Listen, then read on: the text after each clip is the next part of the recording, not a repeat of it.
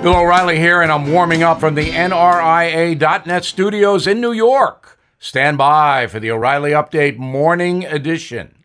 On this Wednesday, the rise of political hatred in America surfaced again this week, courtesy of Congresswoman Maxine Waters of California.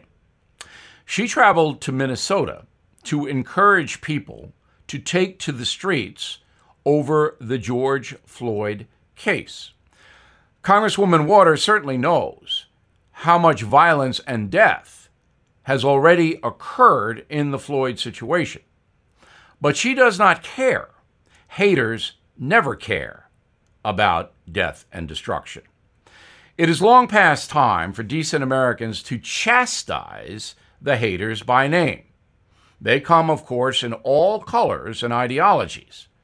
But to have a sitting congresswoman go to a very tense city and encourage people to confront authorities if a verdict does not go their way is the height of irresponsibility.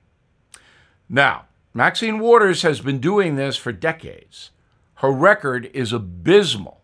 She is a hater. But nothing is going to happen to her. The press is protecting the far-left people at this point in our history, and Congress is simply afraid to do anything to people of color. And that's the truth. Now this. Did you know every day is a perfect day for peace of mind?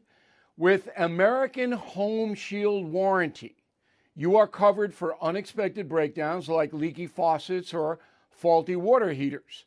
Choose a plan that fits your budget and rest easy knowing repairs and replacements are taken care of. Simply contact American Home Shield when an issue arises, and their trusted pros will handle it according to your coverage. Don't let worries about appliances and home systems weigh you down. Celebrate the reassurance of protection. Don't worry. Be warranty. For 20% off plans, visit ahs.com/bill.